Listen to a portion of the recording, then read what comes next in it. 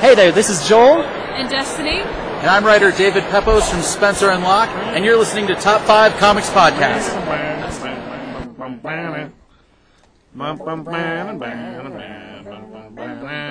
Welcome to Top 5 Comics Podcast, people talking about comics, pop culture, and events.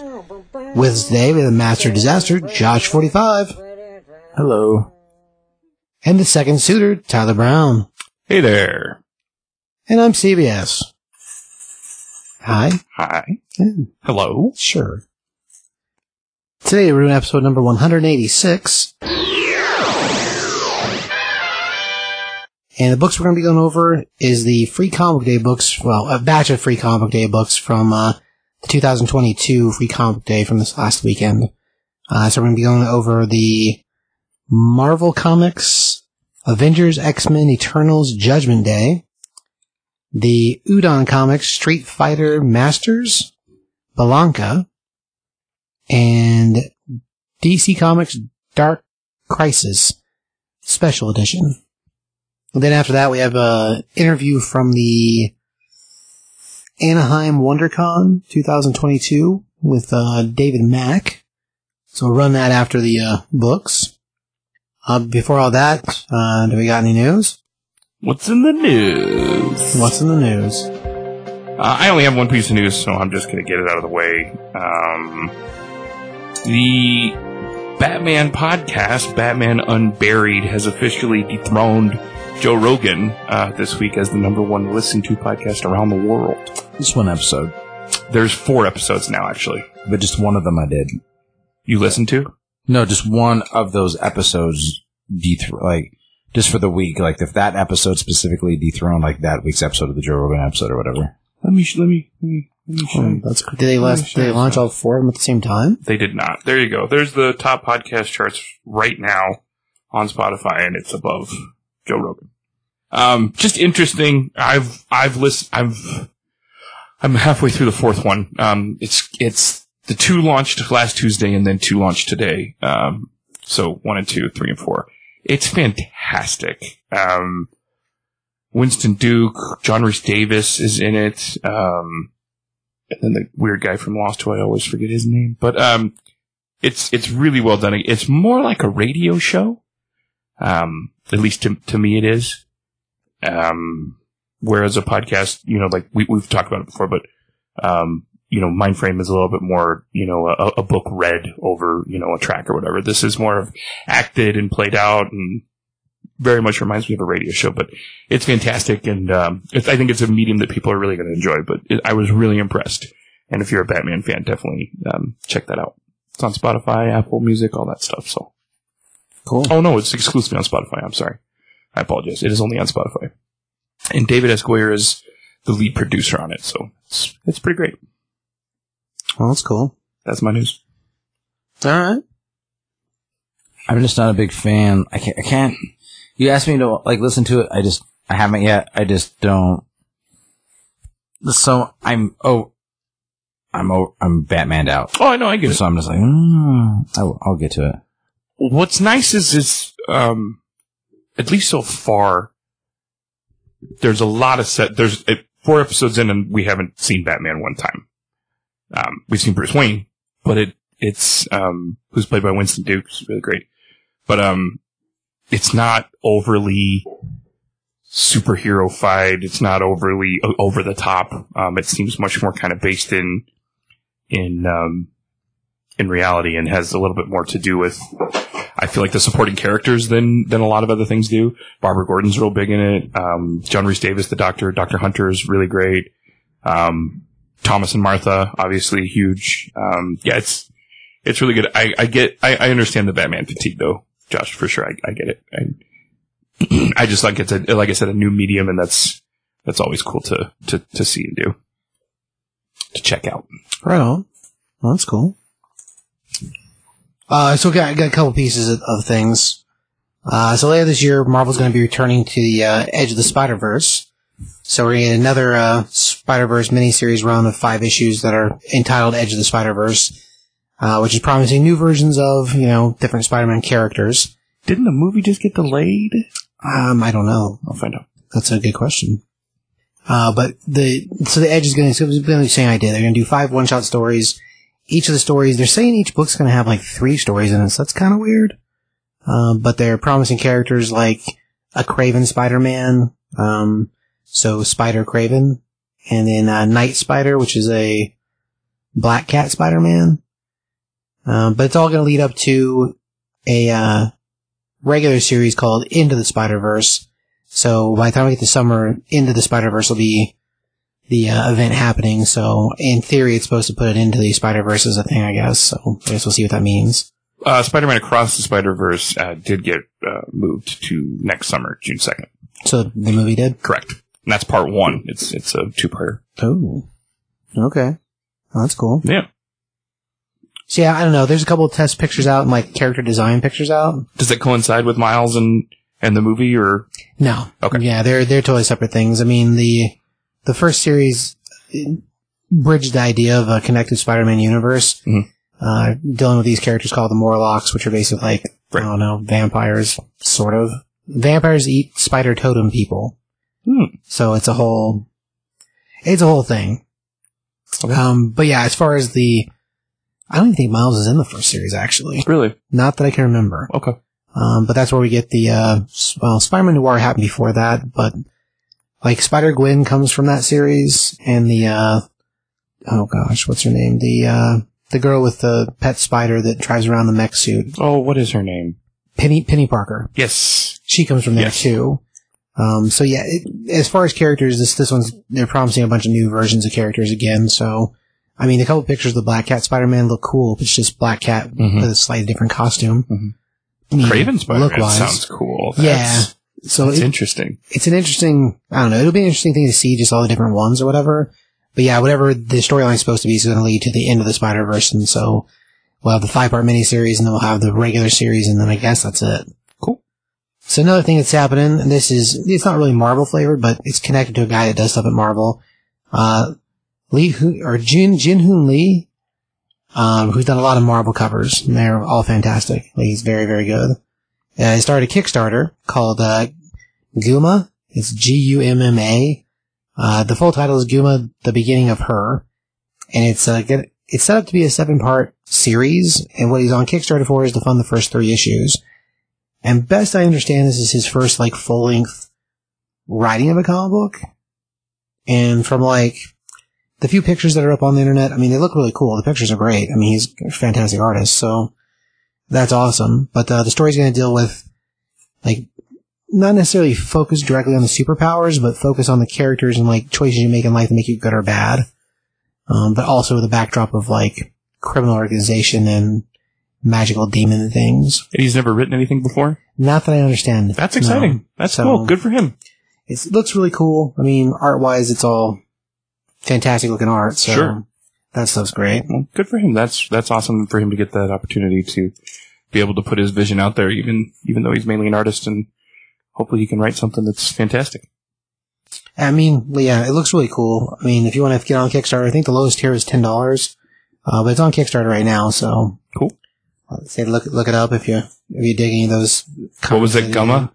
Gumma, yeah, Gumma. G-U-M-M, or G-U-M-A-A. It's the full name, so, the full name is Guma, The Beginning of Her is the full title, but I'm sure if you look just for G-U-M-M-A, you'll find it.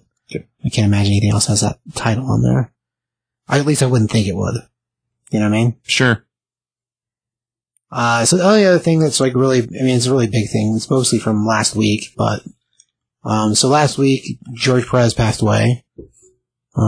So he wanted to pass away on Thursday. And he's home with his wife. And as far as the thing, I mean, we knew it was coming, and we've talked about it on the show a few different times. Mm-hmm. Back when they were doing that Justice League Avengers crossover book again, and just his impact in the world, and how they have the art pieces coming out in June. Right, that were supposed to go to the foundation for him, yeah. So, like, the DC Comics is putting that, I assume they're still doing it, I don't know why they wouldn't, putting the combined art jam piece in the middle of a bunch of books in June, which is like a celebration of his birthday, so only a month away from his birthday, which is unfortunate, but, I mean, it is what it is in the world, so. That's too bad. Yeah, as far as things, I mean, cancer is a terrible thing, just in general, and like George has a huge imprint on the world. And I don't know, I mean, when it comes to things that he did a lot of stuff too. I mean, with Neil Adams dying last week, which is absolutely crazy. George, well, hey, not absolutely crazy, it's crazy. George had a pretty big impact on how things work too. Not necessarily behind the scenes, but I mean, he been drawing stuff. So the guy was 67 years old, right? Mm-hmm.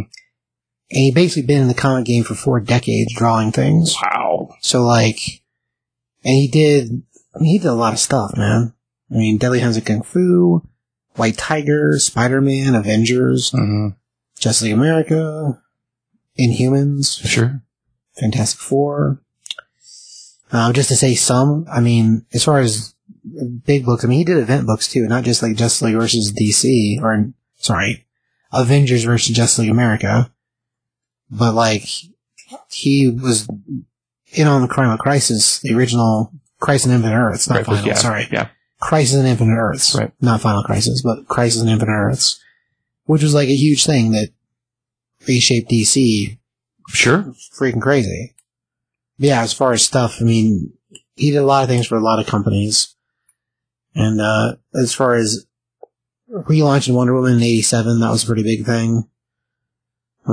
Just the styling of the way he drew Wonder Woman, because before that, a lot of the ladies were all drawn sort of the same, carbon copy. Mm-hmm.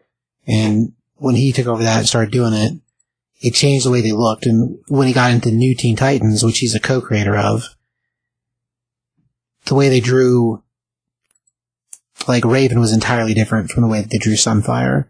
Sure. And, like, it made for the different shapes of characters to make them into more, like, fleshed out characters. Instead of just having a sprite of a woman, you know, from thing to thing. That makes sense. So, like, that was a pretty big thing that happened back then and, like, shaped the way things are done now. I mean, as far as, other books that, hugely impactful books. Even one, just think about, so he was a part of Infinity Gauntlet. Mm-hmm. Like, that's something that, Josh, you know about Infinity Gauntlet. That's George Perez, too. The original run was? Yeah. Original Infinity Gauntlet with Adam Warlock. Like, he's connected to all that stuff. Wow. So, like, I don't know, as far as impact in books, like, there's a lot of stuff that guy was involved in. Some stuff I didn't even realize. He did a couple independent series, too. There's a series called Sirens that he did. That was a creator-owned series. And something else, I don't know if you know this or not, dude, but there's, Lex Luthor's green and purple power armor? Yeah. The War Machine suit? George is the one that designed that. That's crazy. So, like, if it comes to Lex Luthor costumes, that's probably the most prominent one, really. Other than the business suit. I can't think of any other suits of his that are iconic, I guess. Anyhow. That's too bad. Yeah. As a thing, it's a lot. He'd been sick for quite a while. You're right, yeah. Well, yeah, and that's, we've talked about it 3 or 4 times in episodes here, and, like, that's over months. So, yeah. It's been a few months since we. It's not like it was all of a sudden thing, but it's just, it's one of those things in the world that we start looking at what guy's done. It's crazy the amount of things that he, like, worked on and touched. Like, I had no idea about that Lex Luthor suit thing. I just found that out today. So, that's really cool, but it's something I never even considered. Yeah, there's a plethora of books that he's definitely. There's a Hulk book in here. Oh, Sirens. You were talking about that. Yeah, it was a creator-owned one he worked on. Crisis on Infinite Earths, yeah. So as far as, like, big pieces in the world, the guy he did just a lot of stuff. And, like, really, really cool guy. I know I told this story back a couple episodes ago, but the only time I ever met him, I got a couple books signed by him, so I have a Wonder Woman 1978 #1 that's signed by George. Oh, wow. Yeah, it's really cool. That's got to be pretty special. As far as a book, it's a neat book, but as far as the dude, he was just a really cool dude, and I've got a sketch somewhere in the plethora of random sketches I have of a Teen Titans Robin that he did. But just a really cool guy, really nice guy. Best I could tell anybody that talked to him, like, he was a light of a person. And, like, I've been told real recently that I need to focus on that a little better, so. Be like George, that actually is a really. Be like George. Yeah, really good. It's good advice. Yeah. Really good thing. Good advice. Anyhow, but yeah, I mean, other than that one real, I mean, Neil Adams I ran into a bunch of times in life. George I only really ran into the one time, and it was actually at Denver Comic Con too. Oh, really? Yeah, it was. Maybe, I don't know, like 7 years ago or something? 6 or 7 years ago. But anyway, so like as a thing, the dude was trooper till the end. He was still, scheduled to be doing things, and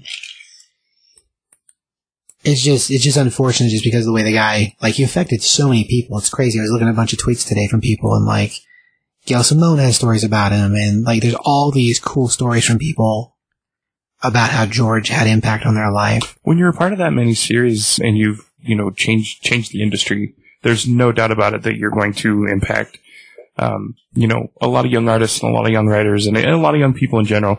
I'm sure even outside the industry, he's impacted a many amount of people, and we wish his family the best. So, yeah, I mean, as a thing, onward, upward, George. It's all is what it is. Anyhow, so after that, we'll move into some books. Just to let you know, there will be spoilers. The first one of these pieces, and with these anthology books, like the Marvel and the DC ones they're both anthology books with multiple little short stories in them. So like the Marvel one's got a Blade story in it, it's got an X-Men story in it. But the only one we're really going to go over is the first one, the X-Men Avengers Eternals Judgment Day. The Dark Crisis one has the same thing going on. It's got 2 previews and like a catch up with the universe in it. So, as far as pieces, we're just going to go over the primary part of the biggest part of the book. But the Judgment Day, so this is the Free Comic Book Day, Avengers X-Men Eternal Judgment Day, Free Comic Book Day book written by Kieran Gillen, and artist on it is Dustin Weaver. And like the book opens up and we've basically got a shot of the Earth and the moon. And it's a voiceover going over how all the days since whoever the monologue is coming from has been here and how they've been watching the machine that has been a prologue to everything. And then we see a shot of the Eternals fighting the Deviants, and we have the same voiceover basically introducing the idea of the Eternals to protect the Earth and maintain its status and to correct the deviations and the problems, which is, what their job was. So the second panel down is the Avengers, and it's got more voiceover in it, talking about how the Avengers showed up, and that became a catch-all for the Eternals because they were heroes that were not them to take care of problems. And then they said they would suffice for their powers and the worth of the Eternals' considerations. Then the bottom panel, we have the X-Men, and it's a classic shot of the X-Men, so like first-class style. And then it says, and then there were the mutants. And that's all it really says. The other ones have a bunch of like dialogue inside of them. That one's got almost nothing. And then we jump to another panel on the next page, and it says, just shy of 1 million years ago. And it says, and then things got complicated. And things have been that way for a long time. And we see this crazy looking like blue monkey thing with glowing like pink eyes. And we pull back to see that here's Odin, young. And he is joined by 2 of the Eternals. We have Eris and Ledge, I think I said. Mm-hmm. And the 3 of them are looking at this whole pack of these crazy hybrid psychic monkeys. Yeah. And Odin's like, they're just monkeys. Like, what do you want to do? They're just monkeys. And both the Eternals are like, these are a problem. Like, we need to eradicate these things. And Odin's like, I don't really think this is that much of a problem. I mean, so they're monkeys. Like, what difference does it make? He's also just there for beer. He's like, Druid said there would be beer. Right. So he was basically conned to come there to help them make a decision about what to do about these exactly superpowered, like high-minded monkeys with, kind of Jean Grey powers, actually. Sure. And so as they're talking, of course, the 2 deviants go over all the reasons why it's a problem and why they need to be taken care of, and the only way that they can protect this world is if their fate is sealed. And Odin's like, do whatever you want, I guess. I don't necessarily think we have to kill them. He's like, but you know what? You give me some more to drink, and you can go ahead and do whatever you want. That's basically his whole entire, Yeah, that's basically his shtick this entire time is, hey, Druid told me there would be beer here. And he's like, well, Druid lies. That's what he does. Right. So basically he just agrees to them do whatever they want if they bring him some pints. And then the final, like, little panel of that is just a huge fire and the three of them watching while Odin drinks. Yep. So, it didn't go so well for the monkeys. Which is, they weren't, like, ugly looking things, but they're kind of weird. Yeah, they were weird. And then from there we jump back to the present, and then it says, of course Odin's, dismissed the Avengers, and doesn't usually recognize the experience of the deviations. So it's talking about how he doesn't really recognize what a deviation is and what it isn't. And we see this giant monster thing it's like a mixture of dude with 3 eyes, but one eye looks kind of like a snout. The other eye's got laser beams falling out of it. The hands are like claws with giant swords coming out of the palm. They're kind of cool. I actually really like the design of that. It's a crazy looking kaiju monster. It has like, I don't know, it kind of look like, what is it? Fish belly with gills. Looks like there's gills underneath its arms, and like, it's a monstrosity. It does look kind of cool. But it's running through this town and just destroying everything in the town. We cut to the shot beneath that, and now we have the Avengers there, and it's Captain America, Iron Man, Thor, Captain Marvel, and Black Panther. And Iron Man's like, besides being enormous and hideous, that's all I can really see the problem with this is. What is it? He's like, all I can really tell is enormous and it's ugly. And Captain America's like, we'll ask questions after we stop it from eating all these buildings. Are you ready? Avengers assemble, and away they go to fight this monster. And so as they're battling it, we get a little bit of banter between the group of them, and they're in the process of taking this thing down, and all of a sudden, like out of nowhere, here comes 2 of the Eternals. We have Icarus, and I do not remember the chick's name. Cersei. I got you. And they're like, we've got support. And here comes Icarus and Cersei, and they're both like, deviations, and they're there to exercise the deviation. So they're there to eradicate it because it's a deviant. And they fly basically into the eye of it and like create this giant force like bubble thing and blow up its head. Like its entire head. It's like the Avengers were trying to stop it from eating things and like take it down, but they just basically go in there and pop its head. Yep. They like fly through it, I think. Yeah. She's covered in goop afterwards, yeah. There's a scene where there's its arms and things are all hanging there, but it's got no head. And then the next scene over, it's like pouring its like guts out of its neck hole. As Thor basically moves over to the water side. Yeah, he just nonchalantly picks up this giant, something the size of Godzilla. And he's like, yep, I'll move this. Right? And like, as they're moving the body around, Captain Marvel and Thor and everybody else that's there, they're talking about how, it's got plasma in its veins, and we've been fighting this thing for a long time. And then we see Cersei, and she's covered in purple guts. And she's like, I need a drink and a shower, then perhaps another drink.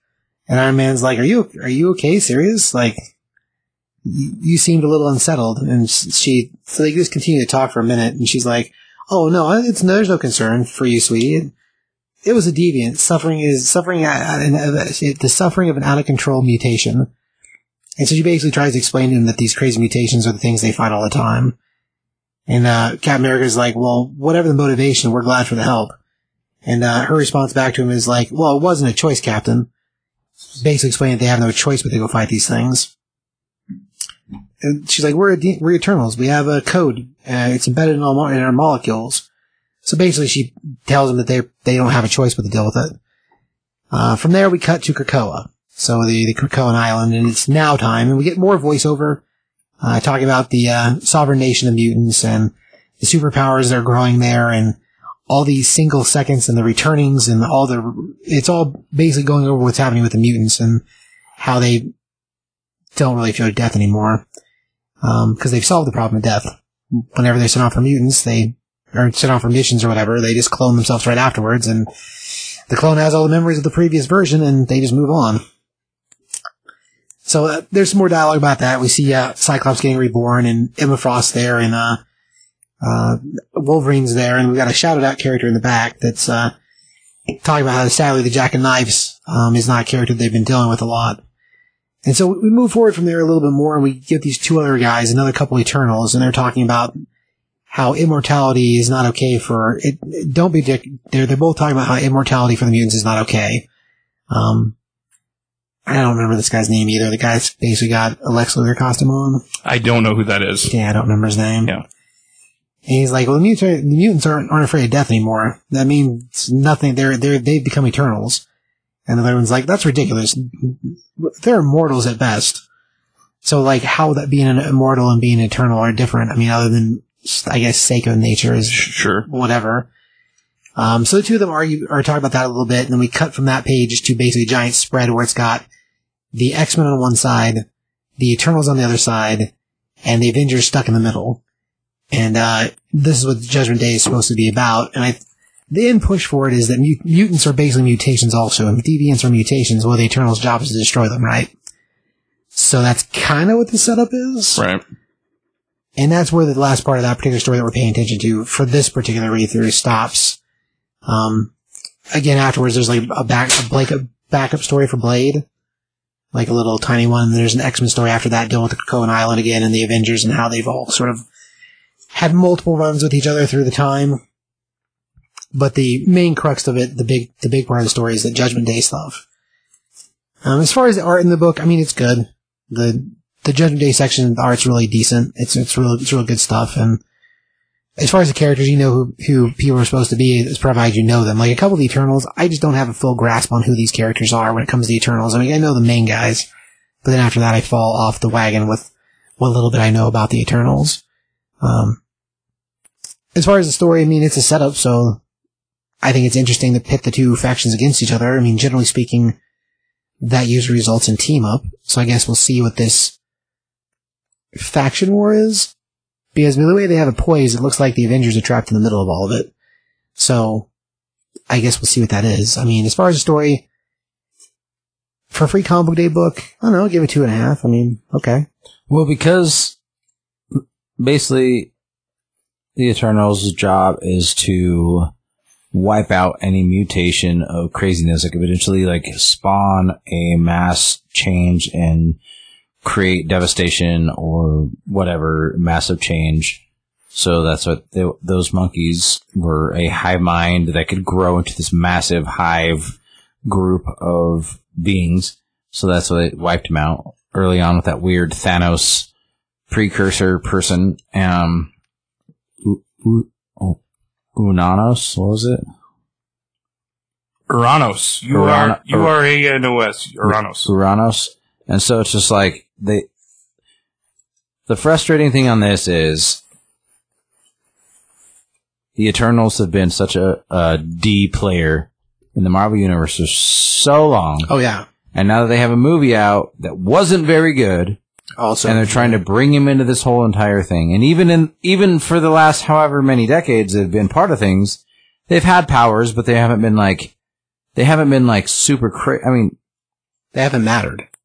Well, not even that they haven't mattered. They're not even like that super powerful. They've been like decently powerful, but like there's been other people more powerful. And it's just like now that they're a thing, they're going to try to bring it into a thing, and they're holding the Eternals at the highest level, and like the Avengers, and they're in the middle because they have superpowers. Because most of them only got their superpowers through like weird situations or they're gods. Crazy science, yeah. But even most, like I'd say 35% of the Avengers are mutants, so that doesn't make any sense. I mean, I guess a few of them are, yeah. Quicksilver? Well, I mean, technically Captain America, once they change his genetic code, he'd be a mutant too, right? No, he wouldn't be a mutant. Yeah. No, science experiment? Okay. Yeah, science experiment. Well, Quicksilver and Wanda, I mean, yeah. I mean, Wolverine too, he's been an Avenger. So. Yeah, well, yeah, everybody. Depends who you're considering an Avenger. Right. And so then you're like, because they have Krakoa now and they can like come back from the dead and they're technically eternal, I guess it's like now they're an issue, but those monkeys were just a hive mind group of monkeys and they wiped them out super early on, but like the mutants have been around for decades and like and they've created the Dark Phoenix saga that almost wiped out the entire universe, and like the Eternals did nothing back then, but now all of a sudden they're like, well, they can come back from the dead now, so we're going to pay attention and maybe wipe them out. I just, I think the premise is pretty lame because I liked when they brought in the Inhumans with the mutants when it was House of A? Was that no? There was it was A versus X. A versus X. That was cool. It was cool. It was. I enjoyed that because they're both kind of. They're at least on par with each other. Well, and it says in this book that's the narrator, whoever is like, oh, Avengers have fought, X-Men before, but not without the, Eternals being involved or something like that. Something to that effect, which I thought was a little on the nose. Yeah. The Inhumans, there's a big push for the Inhumans too, because there was an Inhumans versus Avengers, I think. But it was later on. But yeah, all that stuff paced differently, and the Eternals, like, the only two that have ever mattered is Icarus and, what's her name? Cersei. Like, the rest of them, they've been around, but I mean, other than Sprite, I mean, most of them, I don't feel like most people remember most of those names. Druig. I mean, I guess, but that wasn't the one until I, read it in this book that I remembered. I'll give you, there is a whole series going on with the Eternals, and it has been pretty decent. Also written by Kieran Gillen. But as far as series are concerned, I'm not as married to it as other series, so I'm not current on it. And they did just recently do a one-shot issue for Uranus. So maybe that one-shot issue explains part of what's going on here, because I haven't read that. I don't know that. But I feel like if your push is going to be for this big thing making the Eternals seem like they should be able to take out the X-Men, I don't know if I've seen enough to be on board with that. Which I think is what you were saying, dude. Because you're right. They haven't worried about it until now, but the old class was worried about the monkeys. Okay. And the Phoenix Saga is a pretty big thing, right?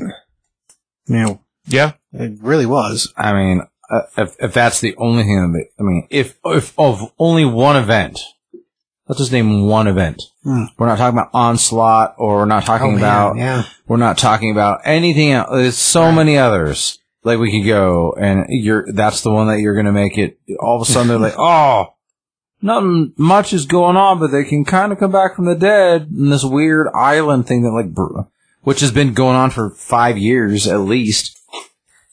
Yeah. In the comic books? I don't think so. At least 5 years. Because Jonathan Hickman started all that. Which, maybe at least 5 years. Maybe it has been.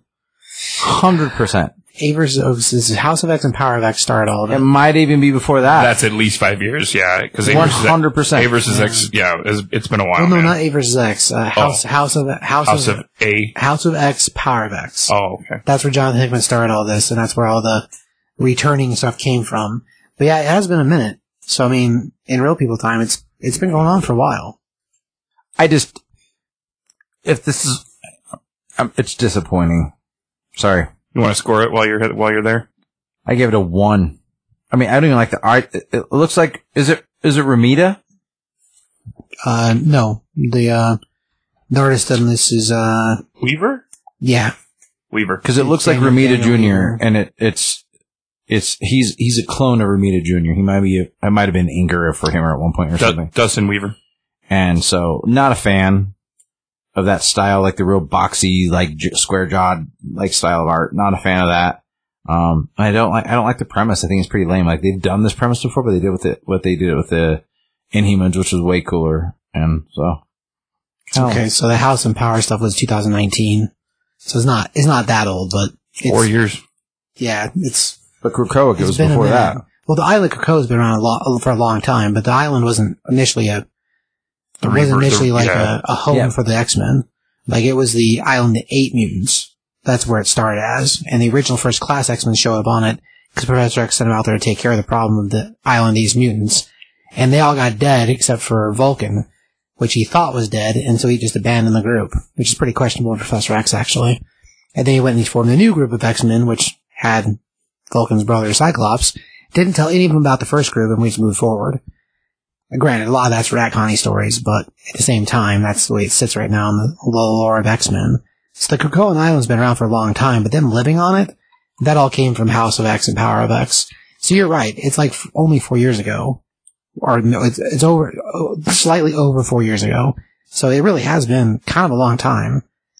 And the death and return thing, I mean, I guess I get that before they could die, so maybe the Inhumans felt different about it, but it is a little weird that they're like, oh, well, now that's not a problem. I guess it's our problem. So, I mean, it is a little weird. So, I don't know. I find part of that interesting, though, but I kind of want to see how they connect all those pieces.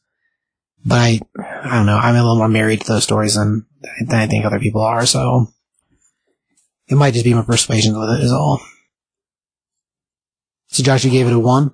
Yeah, very disappointed. I was like, it was,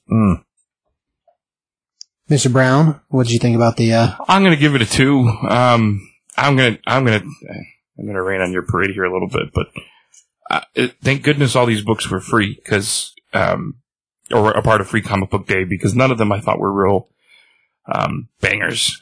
Just knock it out of the park. And we've had Free Comic Book Day, books that are fantastic. So I get it; they can't all be bangers. But I'm going to give it a 2 because I do like the art style. I think this panel with everybody on it, with the X-Men and the Avengers in the middle and the Eternals at the end. My other thing is I'm a huge Iceman fan, and this X-Men thing here in the original suits with Beast and Iceman, and Angel and Jean and Cyclops is great. I do like the art. As far as the story, I'm kind of with Josh. It's very convoluted. I wasn't quite sure what was going on. Obviously, if you're reading more, you'd know more about the island and you'd know more about, whatever. I don't read a ton of Marvel, but it's not really written in a style that I really enjoyed, and I don't think is very fluid. So I give it a 2. Cool. And we'll have to see how it goes. When it comes to Free Comic Book Day books, I mean, yeah, there were other ones this year that are like winners, but they're books that we actually reviewed. Like 3 of them that are Free Comic Book Day books are books we reviewed already. So like that part just means we make good choices, and those guys are clearly the winner from the batch of books that we're giving out. Sure. But yeah, as far as the thing, we'll see what the big event does. I don't know. I think Judgment Day is going to be neat. I mean, I'll give you, there's not enough Eternal stuff in the world to make them matter as much. Hopefully this does that. I think that's the whole point. And like what I've read of the new Eternal series that Karen Gillan's doing, it's good. Do they matter in the long run? I mean, not the same way other characters do. So there's that. I do understand what Josh is saying there. I get that they're trying to capitalize on this Eternals thing, but really, just like you said, I mean, how many Eternals can you name? 2? I mean, yeah, and they're not, the movie wasn't a giant success. While it was, something that needed to happen in order to, advance the MCU, but as far as a comic book, did it? But yeah, did it? Yes, it had. Yes, did it? Yes, but did it? Yes. If they couldn't have done an Inhumans film and it would have been way better. They are not going to touch Inhumans again. I'll tell you that right now. That's the problem. That's what's wrong. I understand. I'm not saying you're wrong. I'm just saying that there is a reason why they did it the way they did, because Inhumans, failed so drastically and in, such a high profile kind of thing. I mean, it was. So did Eternals. Not even close. No. Not even close. No. You think that Eternals did way better than Eternals? The box TV office show. did way better than the yeah. television show. Yeah, absolutely. So much better. The money they spent on the TV show versus what they spent on that movie and what they lost, you think? I don't think Eternals was a loser. I don't think Eternals was a loser. Here, I'll find out. Yeah, I don't know money-wise how it's set, but fan reaction-wise, and I've seen all the Eternals now. No, not the Eternals, are all the Inhumans now. And like, the casting is not bad casting. The looks aren't even like really bad looks. I mean, the only one that looks really weird is when they take away Gorgon's hoof feet and they give him boots. They're normal man boots, which makes no sense. So he gets shorter and he loses his. Oh, so I mean, but the stories were weak. You being frustrated of a man with hooves gets boots instead. Like that's such a moot point. That's just one of the visuals. When it comes to look, that was the only look that was really weird. The rest of the problem within the Inhumans show is that the story was it's just weak. It's poorly written. And yeah, it's not put together well. Eternals had a budget of about estimated $200 million. It grossed $402 million worldwide. So while not a screaming success, it definitely made its money back. I would say a lot more people probably saw the Eternals and saw the Inhumans show. I think that they could have been it could have been very easily gone the way. And then they made an Eternal show and an Inhumans movie, and I think the Inhumans movie would have been better. Because the characters are better. I agree. They're more known. I agree. I'm not saying you're wrong. I just understand why Marvel didn't touch it. Now, obviously the idea of, Eternals was to bring in Celestials and ultimately, hopefully, Galactus. And I definitely think the Eternals could do that as well. Or, excuse me, Inhumans could have done that as well. Absolutely. I mean, we could probably in a cooler way too. Really, I mean, could use elements to do it, but the birthing from the planets. I mean, if that's the direction they go. As far as the movies, we don't really know that's what they're going to do. We just assume that it makes the most sense if the point of the Inhuman movie, not Inhuman, sorry, the Eternal movie, was to introduce the idea that Celestials are birthed from planets. Correct. They eat planets to be born. Here's Galactus, he's an eater of planets. Right. So, I mean, those steps make the most sense to me. And I think as a general consensus that if that's what they use it for, then okay, that's what the movie was for. If they don't, and we go the direction of him being the remnants from the outside the universe, that's the only piece left from the old universe, which is what the truth is, and they don't bother to make him connect with that at all, then it makes the Eternals a complete waste. I'll tell you this much. If it was a DC film, it would have gotten crapped on so much. But because the Marvel Universe had done so well for so long and have so much clout, they're like, it wasn't that bad. I'm in agreement. But as a DC film, if they would have been like, if they would have made a film about the New Gods. Oh, yeah. Which, okay, that's even a bad comparison. The New Gods are way cooler than the Eternals. They are. That movie's officially canceled, by the way, because that was a thing. Okay. Anyway. And it was that mediocre. People would have been like, worst DC film ever. So terrible. So dumb. True. I mean, pacing. You know why we haven't done an Eternals episode of this podcast?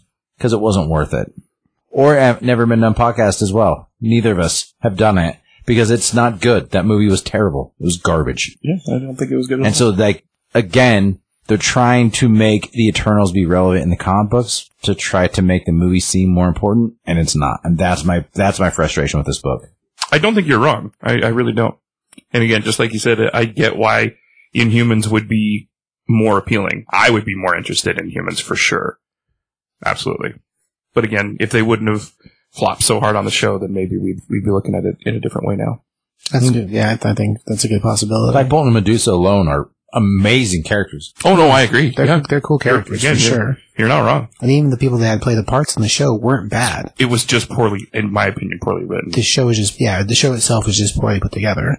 The casting was fine. Mm-hmm. Even the costumes, for the most part, were fine. Mm-hmm. I mean, we get Karnak, and he's in the full-on costume from the comic books by the end of the season.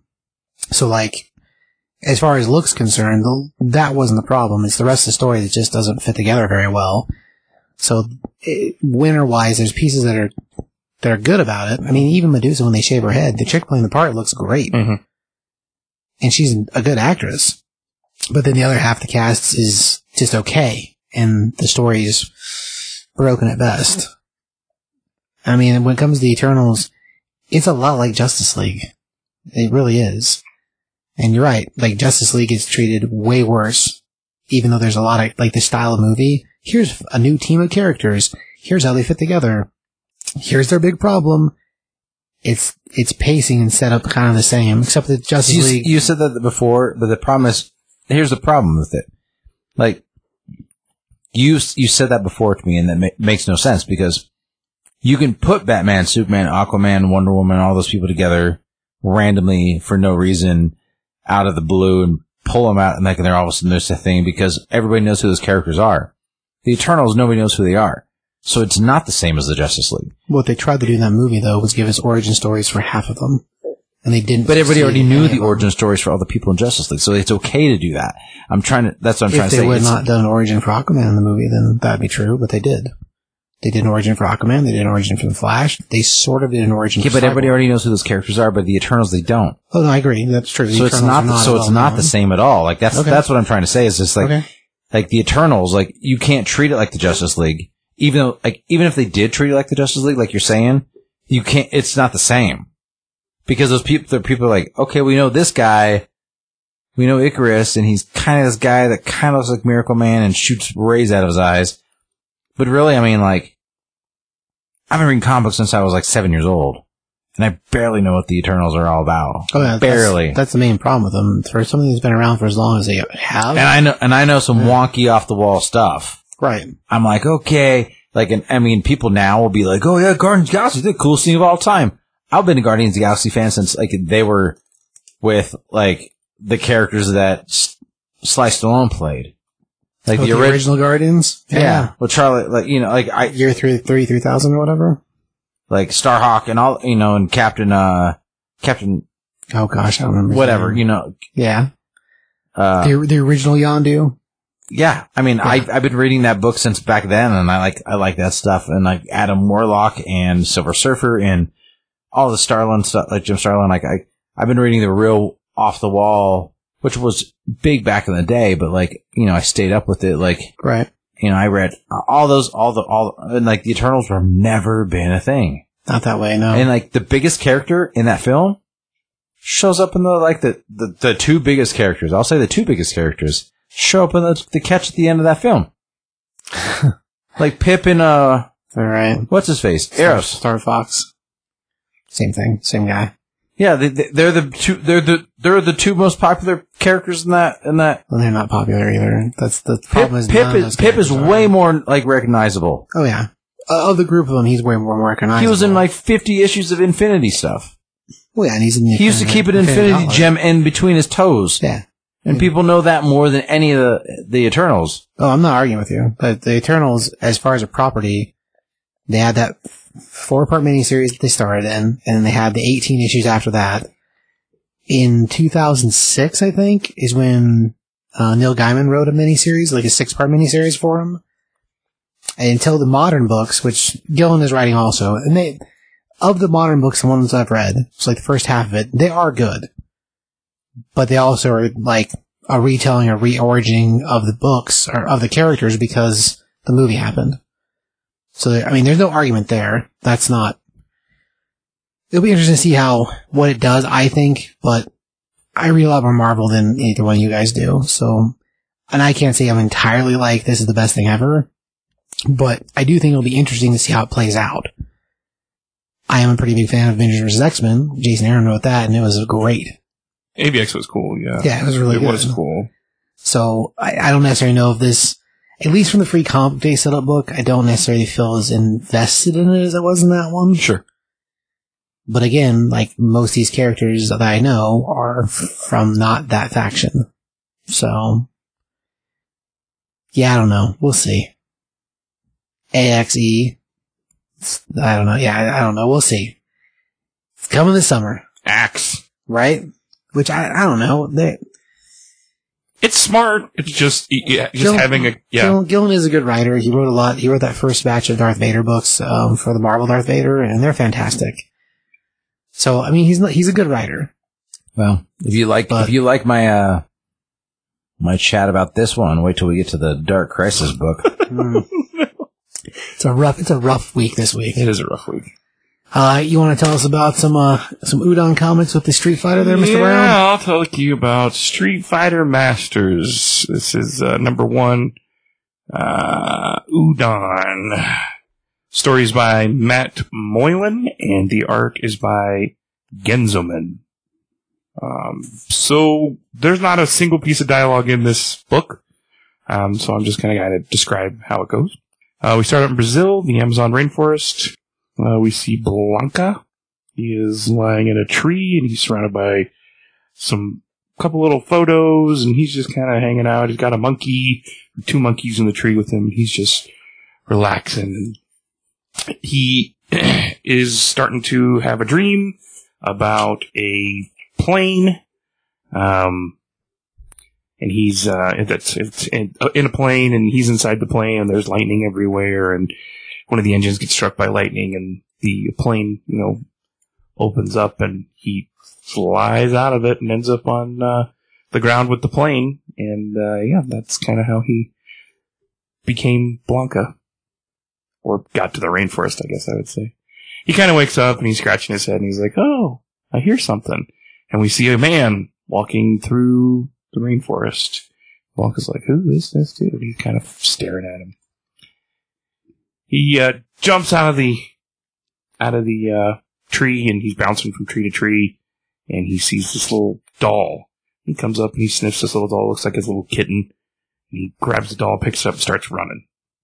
From there, we see a little girl. She kind of looks like a Pokemon trainer. First thing comes to my mind. She's walking around in Okay, it does kind of. She does. Okay, She looks like does. she's wearing a hat like Ash. Anyways, Now you say that. Yeah. Okay. she's walking around and, she's kind of scared. She looks lost and she sees a frog. She reaches out, touches the frog, and this crocodile or alligator, whichever one lives in the Amazon, jumps out of the water and tries to grab her, tries to eat her. And, Blanca just tackles this thing straight out of the air and just pushes it aside. Then Blanca comes up to the little girl, and she's kind of scared because Blanca's scary looking, and he presents to her the little kitten doll that she had lost. And she comes up, gives him a big hug. Then he grabs her and jumps from tree to tree to tree, and then he drops the little girl next to the man who Blanca had seen earlier. Turns out it was his daughter who was missing at the time. And he looks distressed initially, but that's because He's lost his daughter. Lost his daughter, yeah. From there, Blanca kind of sees them, give each other hugs, and he's like, "Oh, everything's good." From there, he sees some mice. He's like, "Oh no, mice!" And they're all running scared And from they're something. all running, yeah. And then he kind of looks up in the sky and he sees birds moving, and then he sees what look like deer, but they should be antelope if it's. Well, maybe I guess deer would be South American, yeah. They don't have horns. I think they are supposed to be antelope, but they're shaped a little weird. Bro, those are horns. Oh, no, those are ears. You're right. Yeah, they're ears. You're right, they're ears. I couldn't see that. You have better eyes than me. I don't know why I say that. Anyways, so yeah, from there, every animal in the forest is running, and he jumps up onto this cliff, and he puts his head kind of over this cliff, and he looks down, and he sees all these lumberjacks, and they're just destroying the rainforest. I mean, they're sawing things up, and they got big machinery. It looks like a scene from Fern Gully. It's bad. There's fire everywhere. It's not good. Blanca looks so mad, and he dives off of this giant cliff that he's on, yeah, and kind of dives after these people who are funnily wearing the same hat that the little girl was wearing. Mm-hmm. Looks like they're part of the same thing, and he grabs onto the excavator or the forklift no, not a forklift, sorry, big what do you call that thing? What's the thing that rips trees out of the ground? I don't know what they're called. Anyways, like delimbs trees. It's really cool. I've seen it before, but grabs onto it and he starts, making his electrical charge and shuts that thing down. Then he sees a guy with the flamethrower and tears the flamethrower off of his back. And they're all these guys are scared, and he drops down, and there's this lady lumberjack who I don't think is a part of anything, but I've never seen her before. No, he looks like he knows her. Anyways, she's massive. They get into a fight, and he does his super special kind of barrel roll towards her. She punches him straight out of the sky, and then swings a giant log at him.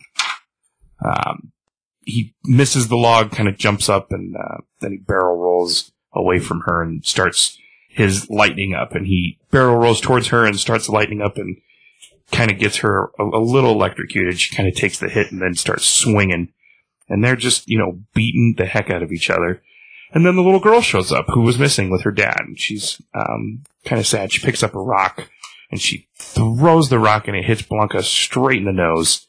And this little girl comes up and starts giving this lady a hug, and it looks like it's her mom. And Blanca remembers, when he was on the plane and the last time he saw his family. From there, he's kind of like, oh man, all right. And he kind of runs back into the forest as the happy family's together. We see him in his tree with his Polaroids and his monkeys, and his family who was on the Polaroids. Looks like his mother. And from there, kind of gets into a pose, and the monkeys are like, yeah. And that's it. The end. Woohoo. No dialogue. Yeah, I'm going to say it again because I said it earlier. Thank goodness these are free comic book days. I'd have been upset if I'd have paid for so far 2 of these. I'll give it a I can't give it a better score than I did I'm going to give it a 1.5. And I like Street Fighter. I think it's fine. Blanca's kind of a overdone character as far as anime style stuff, for me. He's very, very popular, with Japanese art. Yeah, there's nothing to it. I can think of about 8 million ways to do a better Street Fighter book, but I'm not a writer, so. He's the Wolverine of the Street Fighter verse. He's not even close. Of the Street Fighter verse. Sure, but he's not even close to Wolverine. I mean, I know what you're saying. Nobody in the Street Fighter verse is Wolverine. Yeah. I'm saying that, like, in the I get it. because Wolverine is in everything in the Marvelverse. He's okay. I'm sorry. I thought you meant, like, as far as power / I get what you're saying. Yes. Yes. Popular and overused. Yeah, popular and overused. Is what he means. Yes, absolutely. I'd rather see a Ken book or a Ryu book. Vega. I'd love to see a Vega book. I mean, Balrog, Sagat. There's so many cool characters, and everyone's always focused on Blanca, and I'm like, okay. Anyways. Yeah. Give it a 1.5. 45. What do you got for that book?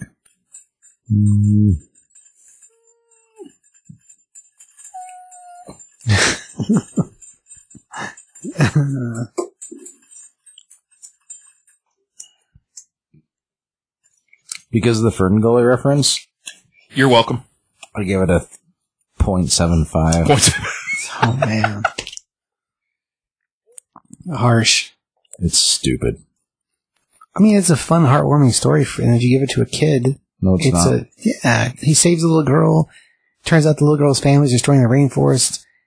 They're all supposed to learn a lesson. I'm not totally sure if we ever learned a lesson or not. You don't, because it's coming from somebody, because they're like, he's thinking back on his history, and he's a human boy, and now all of a sudden he's a green ape person with orange hair in that wilderness. You're like, that doesn't make any sense. Like, so what's he thinking back on? A kid that he ate one time? No, that's him. Blanca was a They didn't explain it. A kid that walks into the comic store and picks up that book's like, oh, a heartfelt story.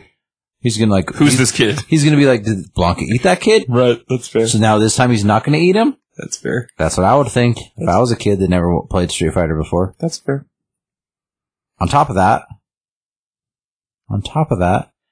coming from a specialist in silent issues, someone who loves G.I. Joe more than anybody in this room, times 1,000, I know about silent issues, and I know how well they can be done, Mr. Larahama.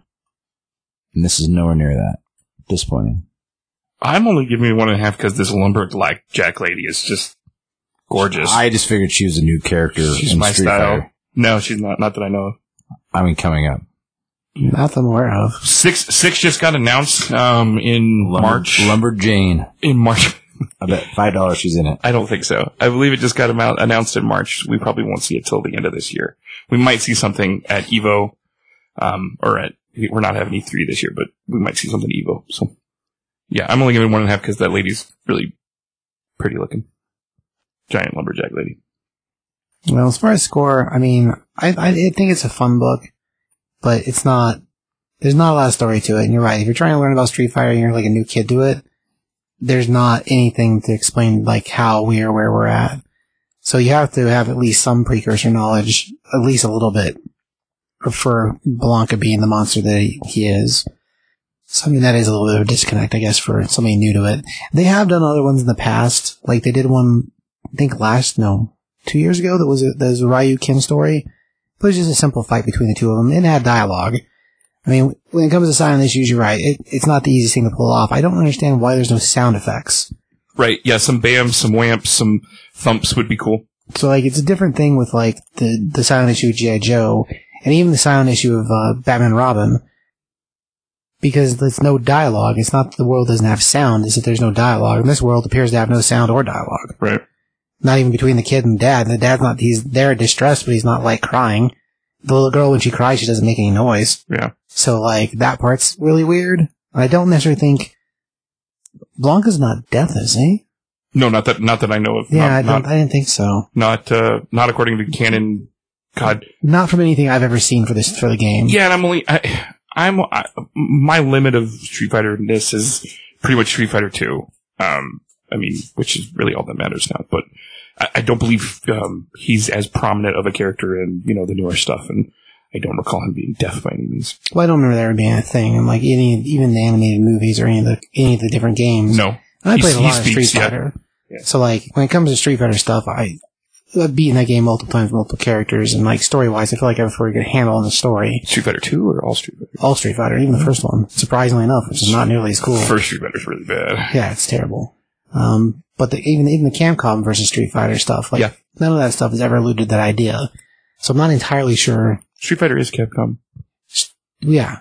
But Street Fighter versus, so when they did Street Fighter versus Marvel, that's what it was. Sorry. It was Capcom versus Marvel. Capcom versus Marvel. That's what I meant. Don't mess with me on my video games.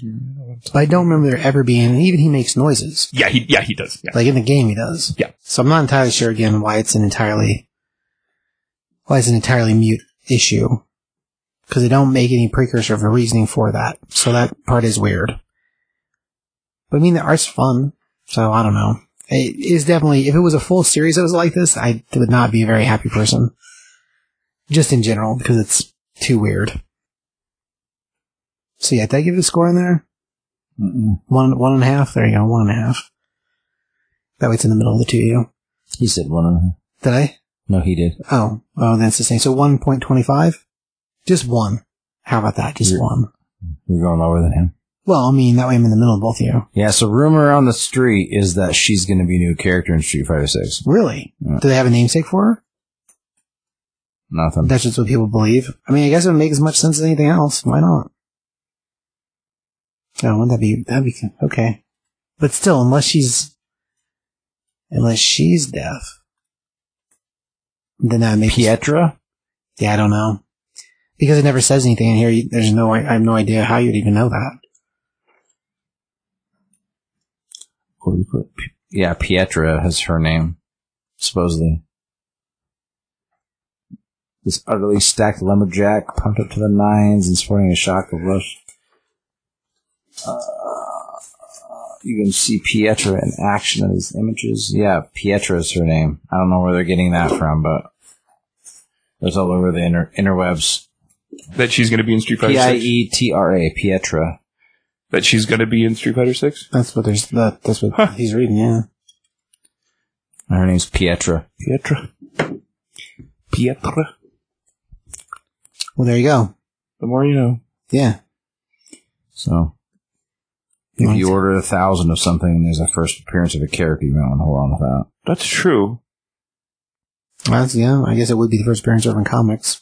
They don't really do a lot of Street Fighter books, though. No. Udon puts out a lot of like game art books.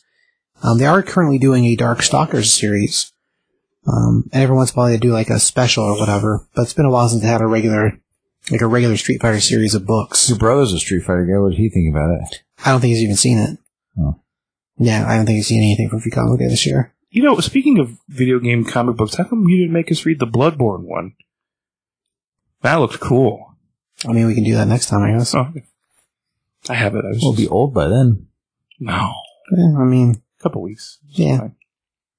Anyways. Yeah, I guess I didn't really think about it. So that's why, because I didn't think about it. Gotcha. Dun dun dun. Okay, so from there, we'll move on to DC Comics, The Dark Crisis. Dark Crisis Special Edition. Dun dun dun. And tell us a story about the Dark Crisis there, Josh. Written by Josh Williamson. And the art is by Jim Schwang. All right, this book starts off with a kind of a visual from the first appearance of the Justice League, which is Starro versus the original lineup: Wonder Woman, Flash, Aquaman, Green Lantern, Hal Jordan, Green Lantern, and Martian Manhunter. It's a woman named Lisa giving a tour through what seems to be the Justice League Museum, and they're like, "Oh, giant starfish, right?" And and she's like, "Oh, but they fought a bunch of other people and did all these other things." And she's showing them through. There's like a cool gold car, and it shows a bunch of different lineups, like the Golden Age, Silver Age, the amazing Justice League International Age, the Grant Morrison Age, which is the best. I did like how they included the International in that. I don't know, profile picture of the different teams. Well, you'd absolutely have to. They were like, they took over. Well, they were the longest, probably, they were a gigantic chunk of the 80s. They were. I just like how they were included. They weren't just reimaginings of the same, like, updated versions of the pictures. I just like how we had the Guy Gardner one in the middle there. Oh. we'll have conversations about that shortly. Sure. Well, like, all the kids are, like, looking at these giant... Cause they look like they're giant pictures, right? Isn't that what they're supposed to be? Yeah, it's a museum, so there's big pictures of different... big museum. Yeah. And they go, you know, like, and then there's, like I said, the Grant Morrison, which is, like, the big 7. So, you know, Martian Manhunter, Green Lantern, Aquaman, Flash, Wonder Woman, Batman, Superman. Then it goes on to the next scene, which is, like, a ton of people that they added in. It's like, you know, there's even Huntress is in there, Shazam, Power Girl, Booster Gold's in there, Supergirl, Black Lightning, Red Tornado, Cyborg. Who's the girl with the like, who's that?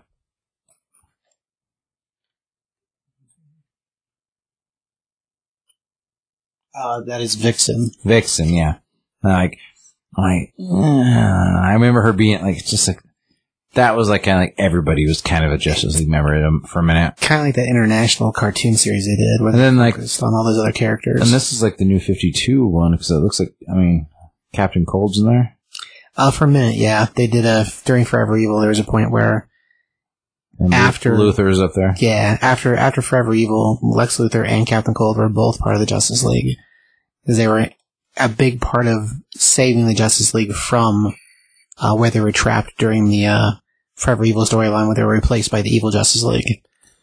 So there's everyone else was way worse, where bad guys became good guys.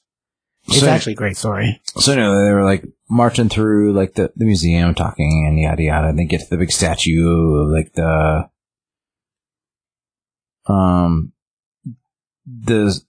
current Justice League that disappeared. Something happened to them. They sacrificed themselves to hold back the dark, and now we're a world without a Justice League. And all the kids are like, "Do you really think they're gone? Because you know, like most time people die and they come back." And like, Lady starts to get all irritated, and she's like, "The Justice League are dead, and they ain't ever coming back.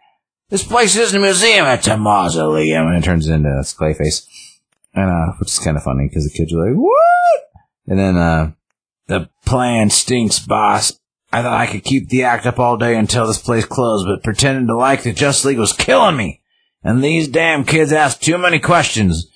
And the arrogance of the Justice League leaving a powerful weapon like Darkseid's mother box on display. I guess they thought the threat of them being here was enough to keep the people away, and now with them gone... And then guess who shows up? Greatest Flash of all time. Your Clayface voice is pretty good. The greatest Flash of all time. Wally West shows up in the proper costume, not his stupid hair out costume, right? Which is stupid.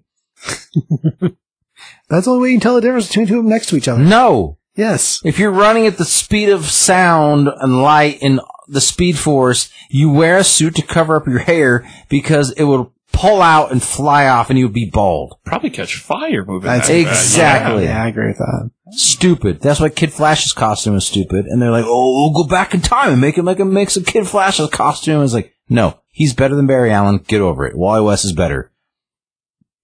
If anything that comes out of this, I hope that Barry Allen stays dead because Wally West is Wally West is the better Flash. I don't disagree. He's funnier. He's definitely funnier. He's quicker. More people have read him. And he led a Flash book longer than any other Flash character.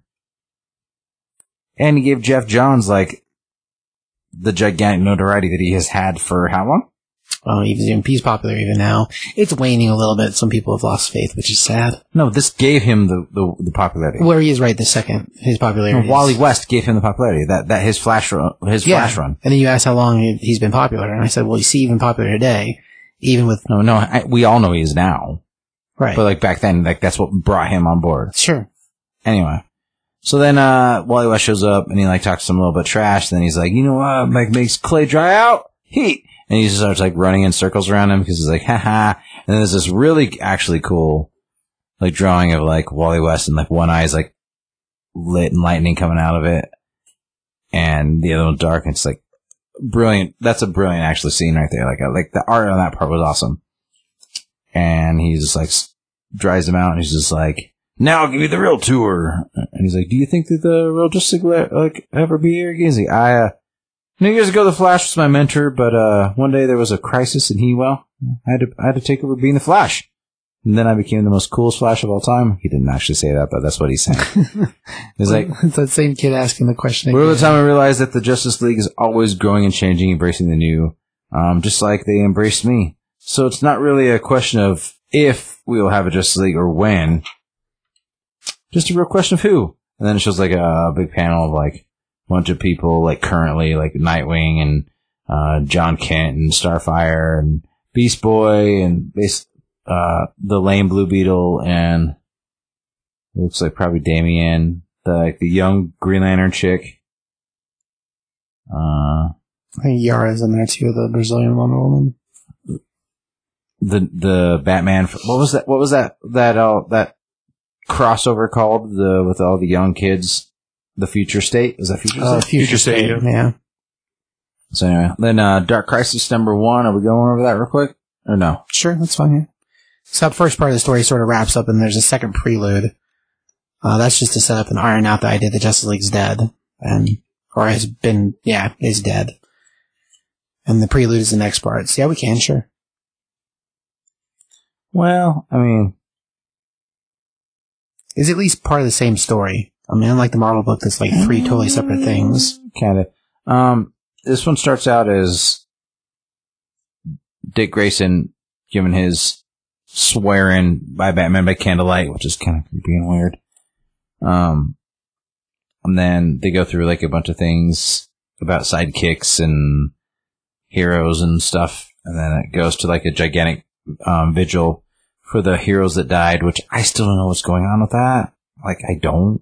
Well, like, issue 75 of the Justice League, they killed the Justice League. So Batman, Superman, Wonder Woman all get dissolved. Hawkgirl. Hawkwoman.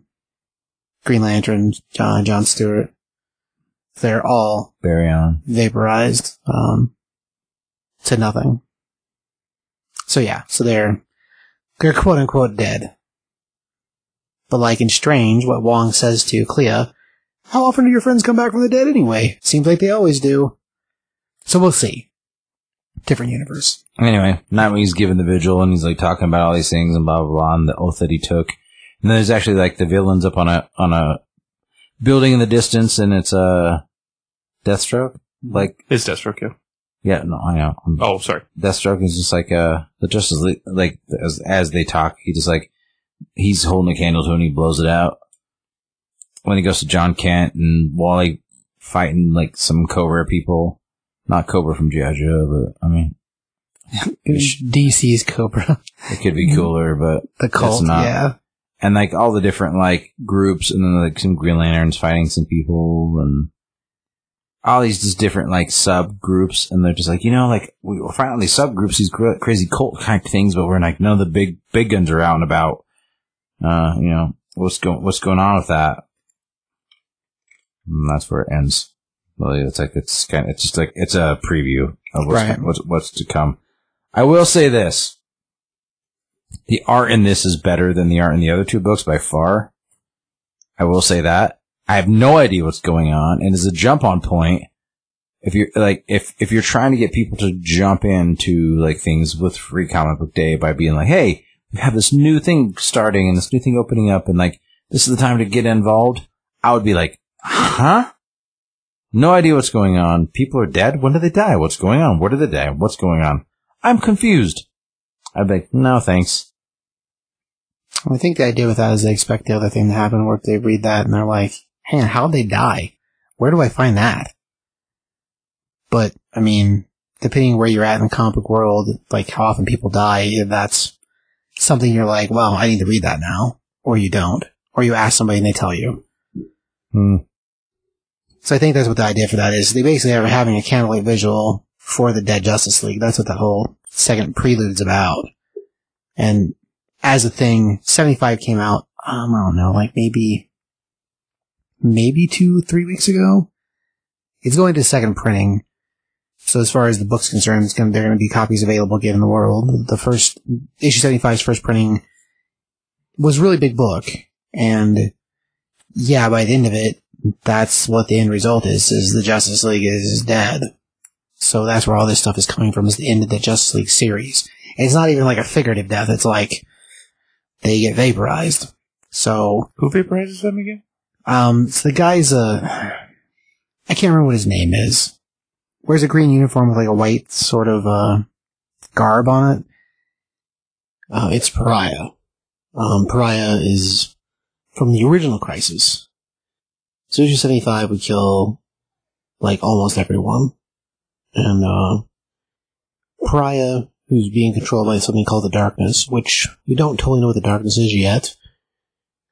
The whole issue, the Justice League fight a bunch of different bad things that are being controlled by the same Darkness. Then Pariah shows up and he kills all of them.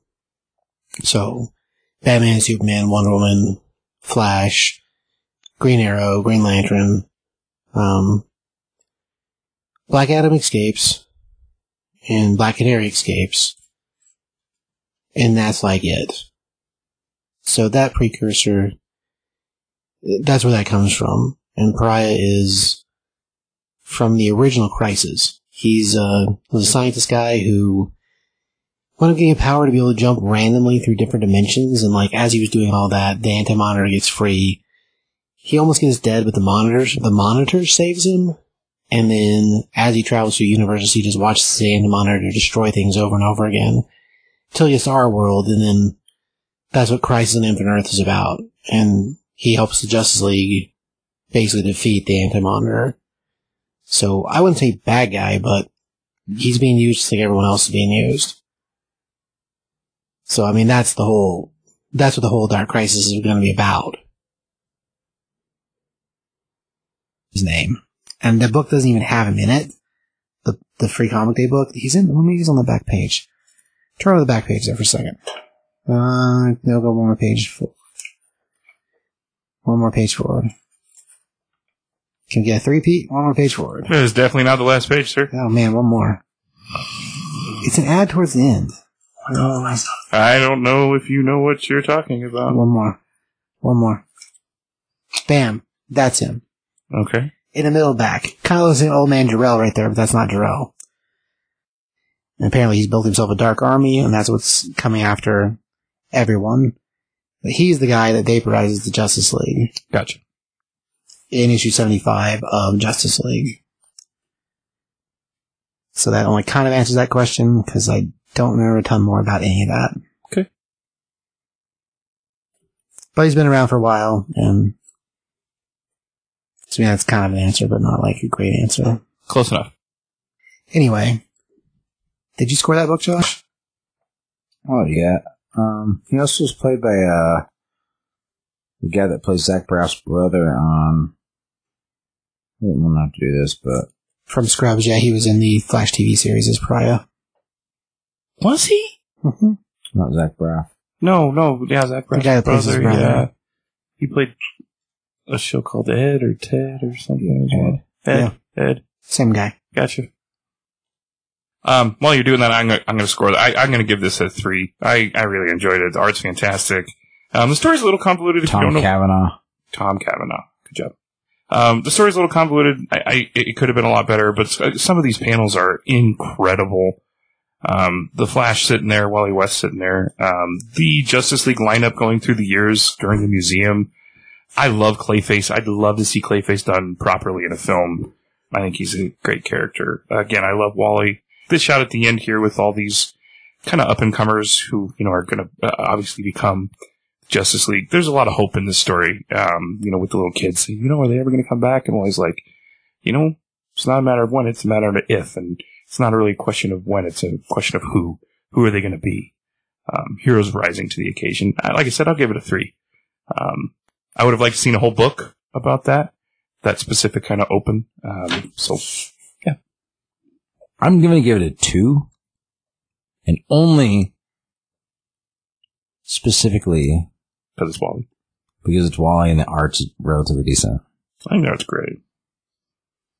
That's the only reason I give it a 2. Other than that, I'll give it a 0.15. It's confusing. I mean, you and I were reading it, and I was like, "What is going on?" That's what's frustrating about it. It's like I'm rating it specifically on the fact that it's a Free Comic Day book, and just like if I walk into a comic store, pick up a random book and start reading it, I'm not expecting to be like, oh, I know everything that's going on.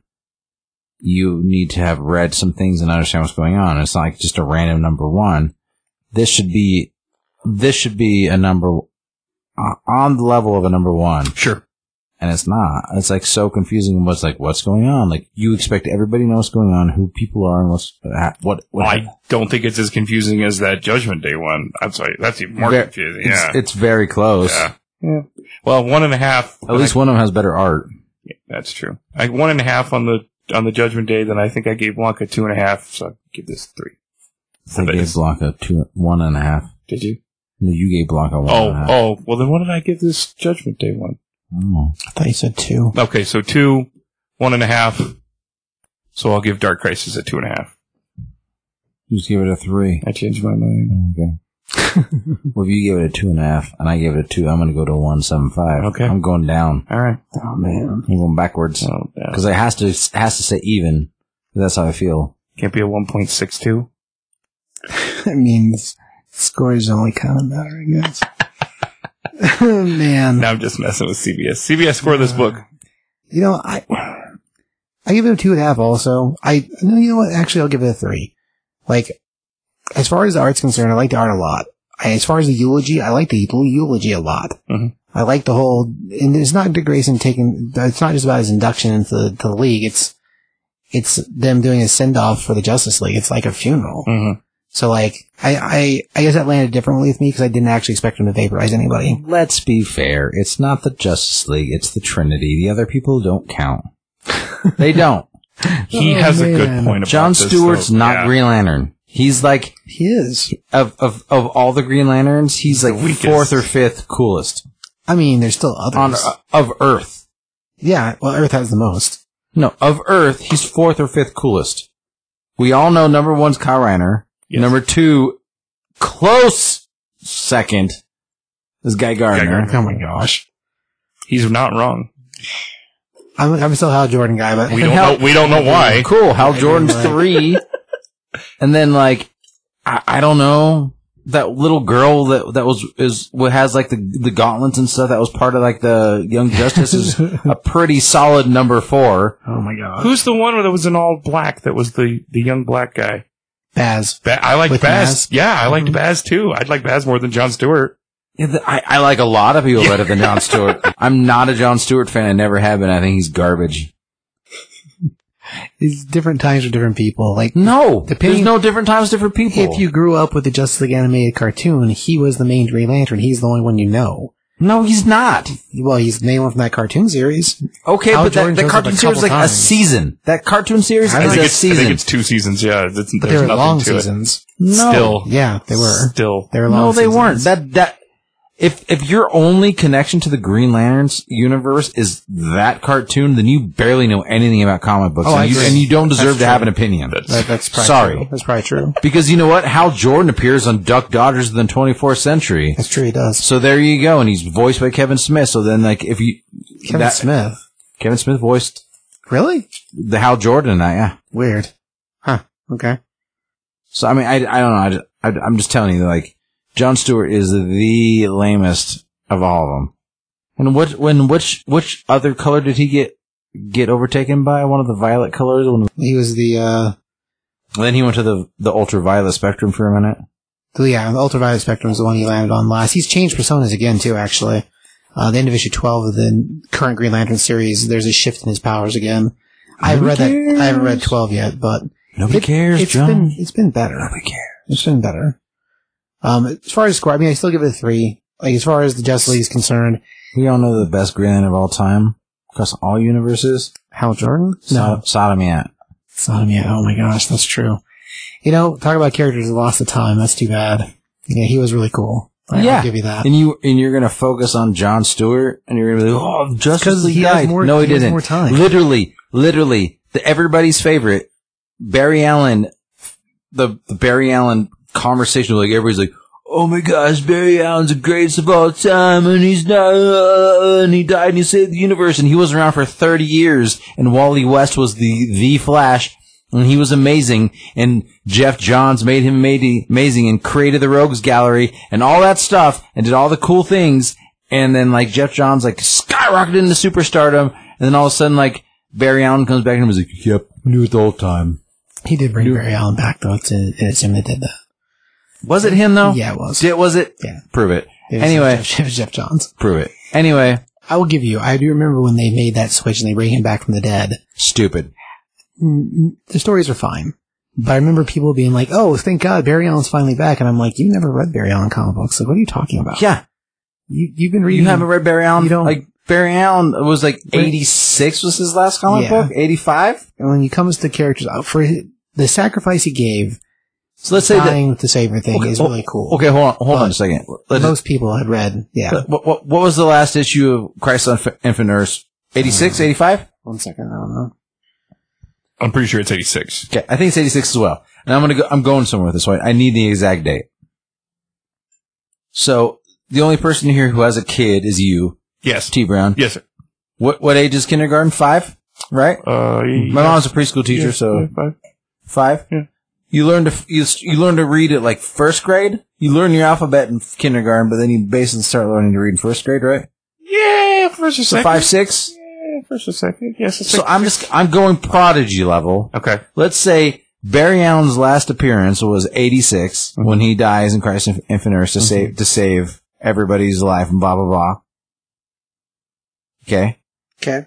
Let's just say that you're a prodigy kid and you can read really well and you're 6 years old. That means you were born in 1980. That means if anybody in the world is complaining about the fact that Barry Allen hasn't been around and he reappeared, what was it, 7 years ago? It's been longer than that, but 86 is the last issue that was released for That's what I thought. for Infinite Earth. So. Right. So I'm just like, come on. That means that you had to, at the very, very, very, you're a genius level reader, 1980. So that means you were basically most people born in the 70s if you're a Barry Allen fan. So that means that like, if you're born in the 70s, and I just find it hard to believe. Like, most modern comic book readers, Flash people, what they know of is Wally West. It just is the fact. I don't know what to tell you. Get over it. It's true. So his return was initially he was resurrected in Final Crisis issue number 2, 2008. But then he wasn't completely made into the series again until 2011 when they relaunched Flashpoint. He showed back up before that because there's a book called Rebirth. So between 2008 and 2011, which 2011 he took over as the main Flash. But as far as him spitting out in the universe, So 21, 22 years he wasn't the 2009. Flash. Right. No, I agree with you. That's definitely a thing that I couldn't understand when that was happening, why people were like, oh man, this is the best thing ever, Barry Allen, that weren't older gentlemen. Now I'll give you, my buddy Nolan, okay, for him, sure, it makes perfect sense, but Nolan's 11 years older than all of us. For him, it makes sense because it would have been his Barry Allen. Barry Allen would have been his Flash. But everybody else after that, Maybe. no, it would have, 100% would have been. He was reading those books and he was excited about it. I remember very much so when he said it, I thought it made sense. That dude is not that much older than you. There's no way. Dude, he's in his freaking 60s. Maybe. So when it comes to time, He's like for him, it maybe makes 50. sense. But no, Nolan's like 58 The years UPS old. guy? Yeah. No, there's no way he's in his 60s. 100%. Okay. No way. Anyway, I'm just saying that, like, across the board, most of the things, like, the fact that anybody acknowledges the fact that, like, Barry Allen is, like, the Flash is, they're a bunch of, that's being like, my Flash is Jay Garrick. That's my guy. Everybody else is dumb. Okay, cool. Jay Garrick was the original Flash, but you know what? You're dumb, because he hasn't been around forever, and he wears a stupid metal hat that would probably fly off when you're running 1,000,000 miles an hour, and you're stupid. Sorry. Like Hermes. That's why I looked that way. I'm just saying that, like, in this lineup, the only people that matter are Wonder Woman, Superman, and Batman. Those are the only 3 people in that lineup that matter. That's my ultimate point. Somewhere there are Aquaman fans screaming at you. Cool. You know who else does Aquaman things? Aqualad / Tempest, who has way cooler powers. I do like Aqualad. This panel here with the memorial for them is incredible. It's really cool. And everyone's dressed up like them. You know, they did the same thing for when Superman died and beat Doomsday. It was similar, but it was daytime. But yeah, there's a story about that. Where's Kyle Rayner? Where's Guy Gardner? You're really upset about this. I am. I understand.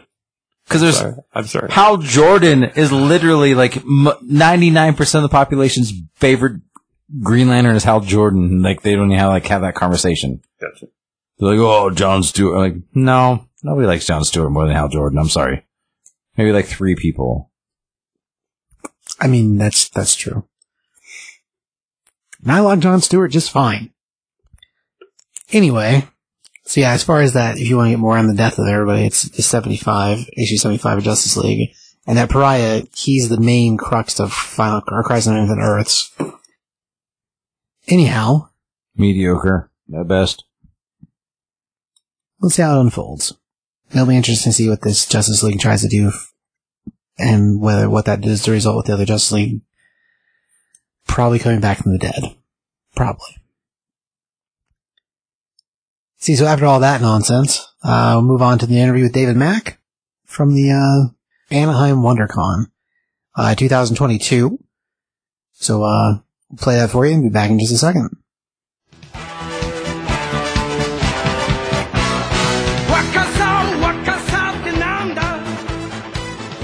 Alright guys, this is Steve at Top 5 Comics Podcast here at WonderCon 2022, and I'm here with David Mack. Mr. Mack, you've done a lot of stuff, my friend. How did you get into the industry in the first place? So, most people know my early work in comics from my creator-owned series called Kabuki. And I started publishing that in 94. And it was at a small publishing company called Caliber Comics for a while. And then Image Comics. Eventually, I moved to Marvel Comics. We created an imprint called Icon. And right now it's at Dark Horse Comics. And from my writing on Kabuki, I got the offer to start writing Daredevil for Marvel Comics. So a lot of people know my work from Marvel and Daredevil as well. Your style, man, like where does it come from? Like how did you get to what you do? I start with the story and then I try to find the right art style that fits that particular story. Our new creator-owned series called Cover is probably a good example of that. It's a story that Brian Bendis and I do, originally from DC Comics. We're working on a new one now. It'll be at Dark Horse. And that one has like several different art styles in it, just to kind of fit the tones of when parts, like different points of view of the story change. And so I'll use like a different art style in it. And I kind of did that a lot in Kabuki as well when I was starting out. I'm sure lots of mixed media in Kabuki. From what I remember of it, I actually had a couple of my issues signed by you the other day. And like, it very mixed media. So that format you kind of draw into Cover also then. Yeah, so when I was starting with Kabuki, I only intended to write it. And I was looking for different artists to draw it. And I just felt like I wasn't a good enough for experienced artist to do it. But I kind of tricked myself into doing the art for it. So when I'm doing the art, I kind of ask the same kind of questions that I would ask as a writer. So like when you're writing a story, even if you know what the story is, you might say like, how is the story most powerfully told? Is it like first person or third person? Or even if you know what the order is it better chronologically or is it better in a different order? So I try to ask those kind of questions visually as well. Like what kind of colors should this scene have, or what would be the right style for the scene, or what would be the right media for the scene. And so often different scenes or different pages or different chapters or different points of view will have like a different visual feel to them. Sure.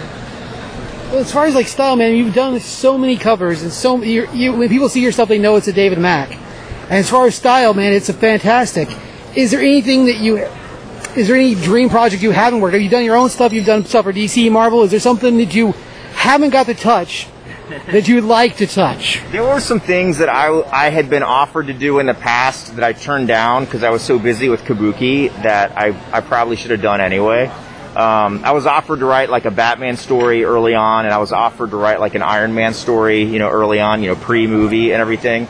And I was just so focused on, Kabuki was a book where like I was writing it, drawing it, doing the lettering, dealing with the printer, everything. And so I would put it out every 2 months, and it pretty much took me every bit of those 2 months.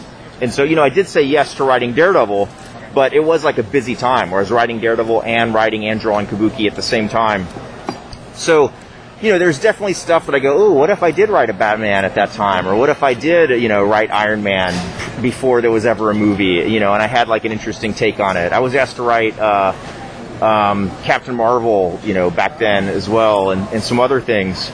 But, I can't complain at all because I've had like a lot of, like right now, Brian Bendis and I are doing kind of this dream project, our Creator-Owned series cover. We had worked together, we've been friends since 1993 and worked together since then, but we'd never worked together on our own Creator-Owned project. And so now we're doing that, and not only are we doing the comic of it, but we made a deal with HBO Max to adapt it into a TV series.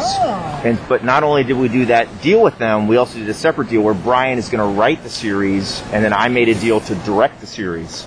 So that's a whole new, brand new, playing ground for us. It's a new laboratory for us to experiment in, Wow. So I've been really blessed to just constantly have new opportunities and new challenges. I've done like a lot of, I've done opening titles for TV and films. I've done some opening titles for like Robert Rodriguez TV shows, and the opening titles for Jessica Jones, the Netflix show. Right. Got nominated for an Emmy for that one. Yeah. Worked on the main titles for Captain America: The Winter Soldier.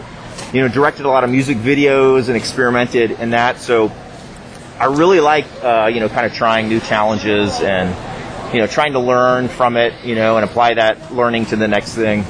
Well, sure. As far as like visually, I mean, comic books are like a storyboard anyway. So, I mean, that naturally should adapt itself, but that's really freaking cool. What is your go-to karaoke song? Oh. I had some really cool karaoke experiences with, these people are good at karaoke. Joelle Jones is a really good singer. Afua Richardson is a really good singer. Mike Allred is in a band. He's an incredible, David Walker knows this too. He's in Portland, and we've had like some Portland like Christmas parties and stuff where like all the people at Portland, we used to go to different people's houses, and they have like karaoke and stuff.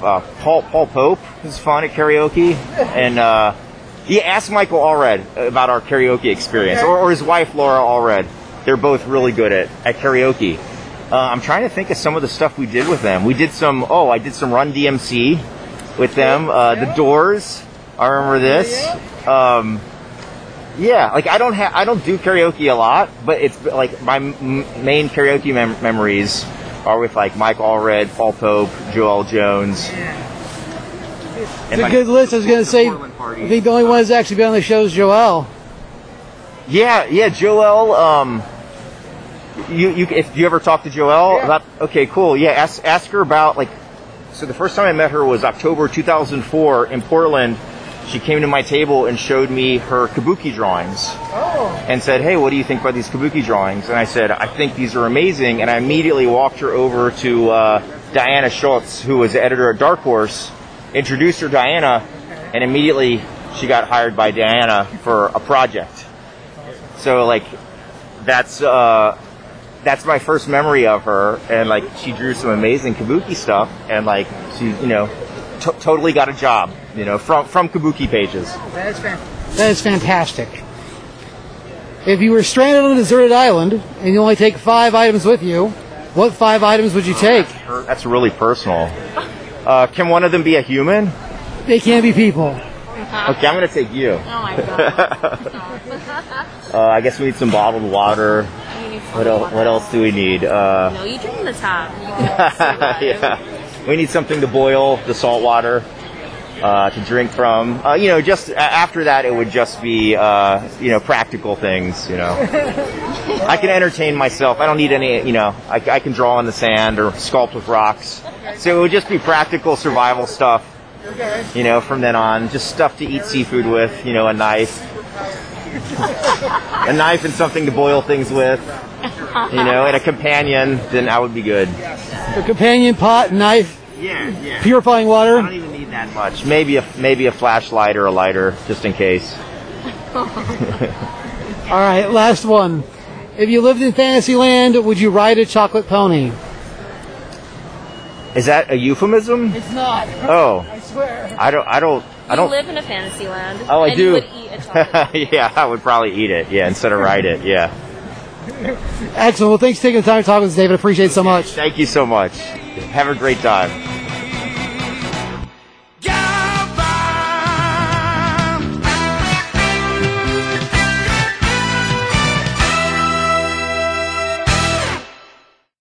Great. Just want to thank David again for taking the time to chit chat with me out there at the WonderCon.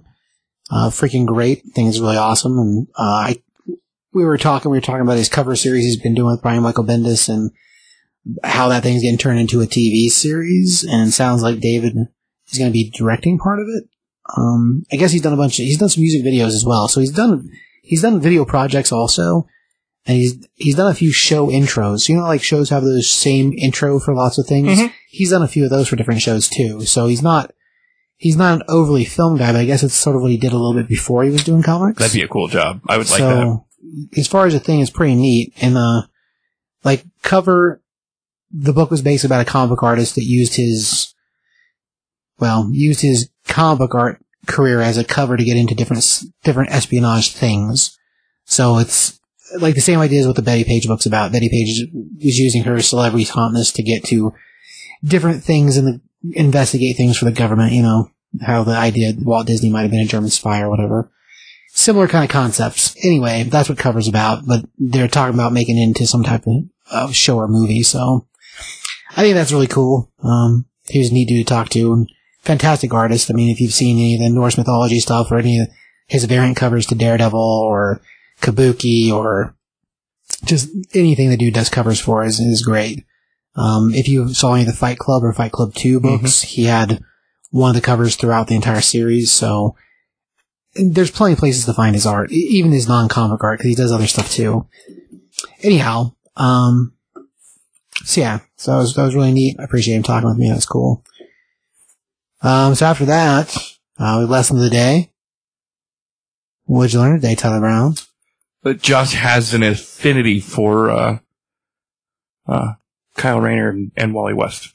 that is You didn't learn that today. No, I didn't. I'm kidding. I learned a little bit about Street Fighter, which is cool. I do enjoy Street Fighter. I enjoy fighting games, essentially. I'm more of a Tekken guy myself, but... Nice try, that didn't teach you anything either. What's that? Nice try, that didn't teach you anything either. Of course I did. You taught me that that lumberjack lady might be an upcoming character in Street Fighter 6, which is exciting. Did we say her name on the podcast? We did. During the break? Pietra, yeah. Josh was looking into it and managed to find a whole thing about her. I'm hoping it comes to Xbox because I'm more of an Xbox guy. PlayStation had exclusive rights for Street Fighter 5, so I'm hoping that fighting game scene opens up a little. However, PlayStation did just buy Evo, the event in Vegas, so it might be a little different. But yeah, I learned a little bit more about Street Fighter, which is cool. I also learned a little more about the Eternals as well. So right on. 45. What'd you learn today? I didn't learn anything today. Not anything at all? No. Oh, come on. I learned man. that I have to teach you something every week. That's what I learned today. That's true. You think you would have learned that before, because it happens all the time. The fact that you didn't realize that, like, if you run that fast, your hair is going to fly out of your head and catch on fire. That's why you wear the suit. You know, that's the point of lesson of the day. Right. To learn things that are funny. That's why you catch on fire. See? That's why you wear the suit. It only took If that's like the case, then why would you even episodes. wear a suit? Just wear a t-shirt and jeans and you can run it. Like, why you got to wear a special suit? it's not going to happen. You're going to end up without clothes by the time you get there. That's the point. I agree. You can't leave your hair out. You think your hair is more safe than a pair of jeans and a No way. pair of three-star lives? No way. Exactly. See, so that would be what I learned today. Yes. You didn't learn anything. That's You supposed to be never the funny learned. part. No, he learned today that Pariah was the name of the guy who also Oh yeah, I didn't remember that at all. came from the original Infinite Crisis on Infinite Infinite Crisis. They're scraping the bottom of the barrel and that stuff now. Like, that's like such a big character in that book. I think I'd rather see the Anti-Monitor again, to be honest, rather than him. We've It seen could him be in good. Blackest Night. Yeah, that's true. That's true. They're like, okay, that one guy that was like kind of on the side, like, Let's bring him back. Alexander Luthor was like a bad guy for a minute too. Like, just like, come on, dude. Like, now you're just really scraping the barrel. Like, really? I don't know. I think Dark Crisis will be cool. But You know who the next big We'll bad guy's see. gonna be? I got $5 on it right now. Wave Rider. Oh man, that's a character I haven't heard the name of in a long time. Yeah. You want me to go down that DC hole? Let's go. I think we're fine. And if you listen to this podcast and you want to have this conversation, send CBS an email or DM him on the Instagram and be like, I want to get on the Comic Book Podcast and talk to Josh about DC Comics about he doesn't know anything and Barry Allen's the greatest of all time and Hal Jordan's the greatest of all time. Then hit him up and call us. We'll have a conversation. But until then, You're wrong. keep listening to what we're saying because you're wrong. Oh my gosh. Out of control. Nobody cares about Jon Stewart.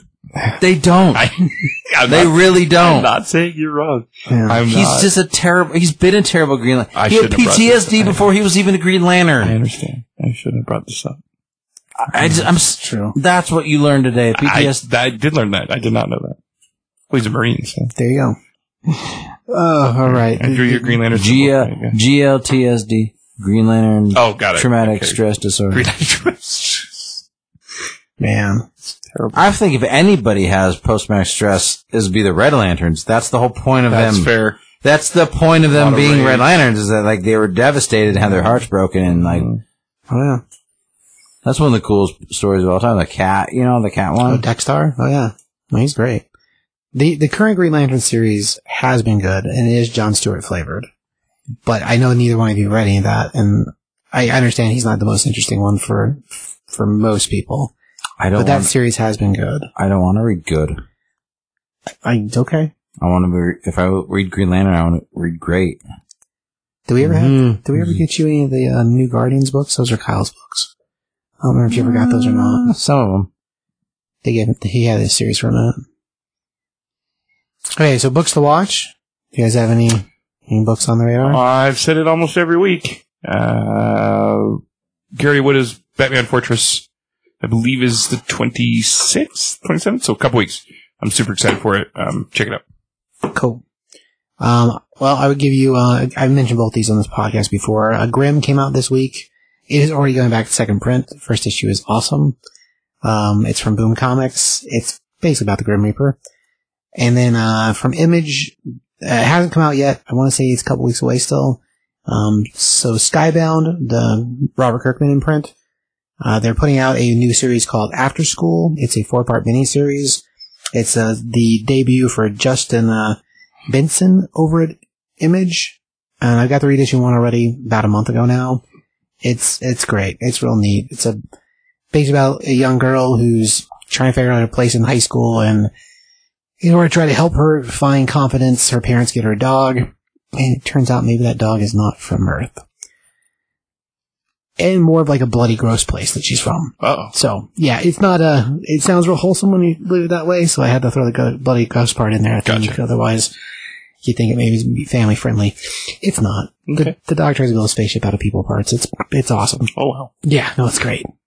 Anyway, well, that's all I got. Is there any action figure news, Josh? I was going to say, like, I don't have any books to watch, but if you haven't watched it yet, the Usagi show on Netflix. Oh, yeah. We were talking about trying to do that as an episode at one point.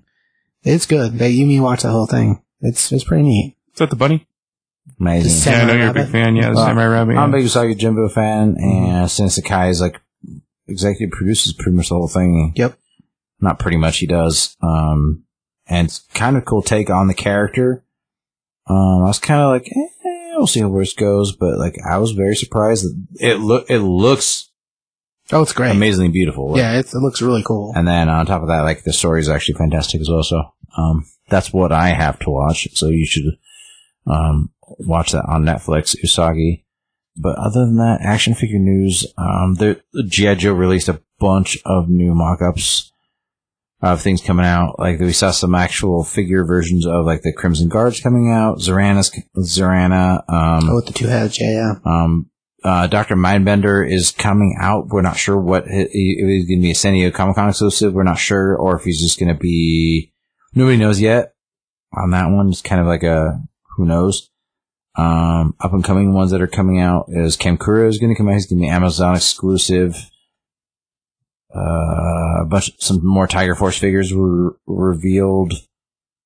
Bazooka, Rick Hondo. Duke with the motorcycle. Those kinds of things, G.I. Joe wise. Otherwise, other than that, Spawn, the McFarlane Spawn figures are the 7 inches. Yeah. They released some images, some new ones coming out, which are pretty cool. Oh. I don't know if I've seen these or not then. Like, cause I saw the Angel, like the Angel version of Spawn came out, but there's like some chick. That's my favorite. Yeah. So cool. What's the, what else is coming? Speaking of Usagi, they have I'm blanking on it now, like the Playmate, not Playmates, but the one that, like, the Target's been getting in, but they have like the NECA ones. NECA Yeah. has an Usagi figure coming out. That's neat. I showed you that. He's coming. What else is coming out? Kind of a bunch of random stuff.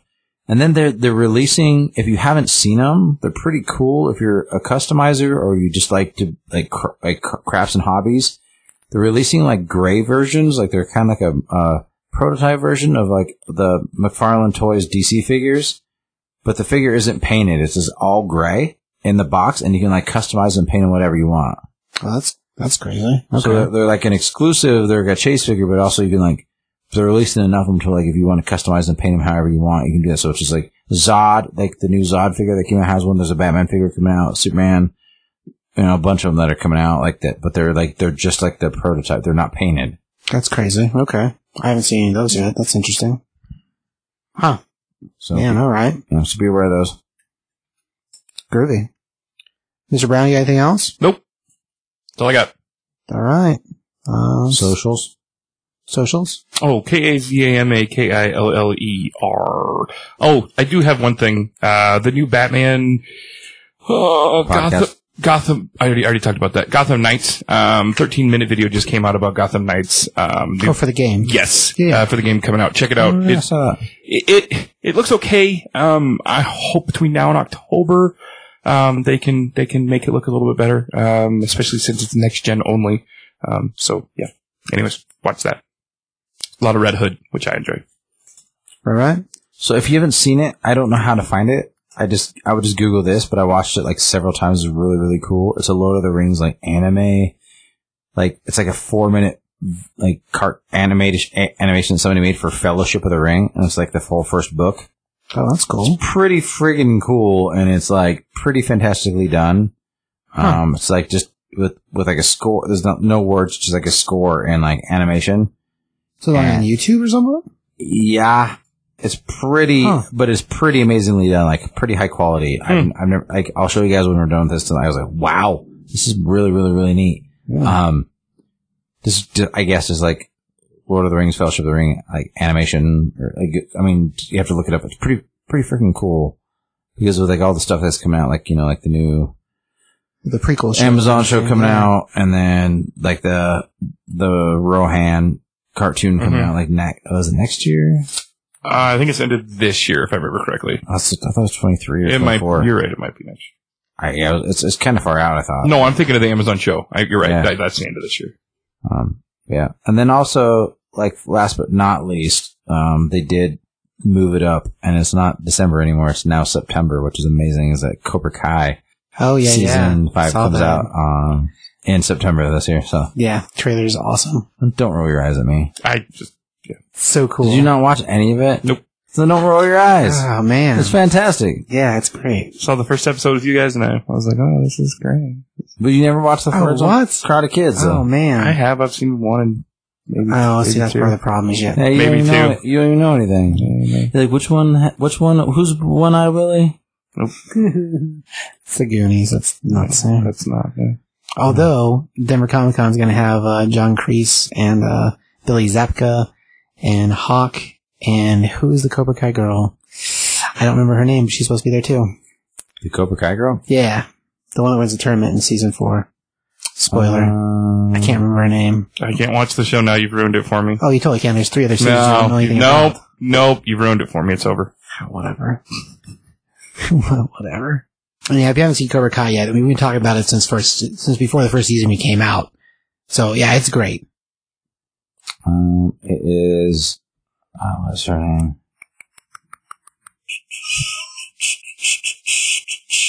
I'll tell you in a second. Okay. Keep talking. So I follow her on socials. I have to find it. Socials. Oh, we were at socials. KAZAMAKILLER. Peyton List. Peyton List. That's right. It's the actress's name. Top 5 comics.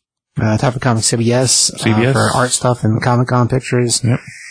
Or Top 5 Comics podcast for the show. Correct. You should follow that too, because, everybody needs more things.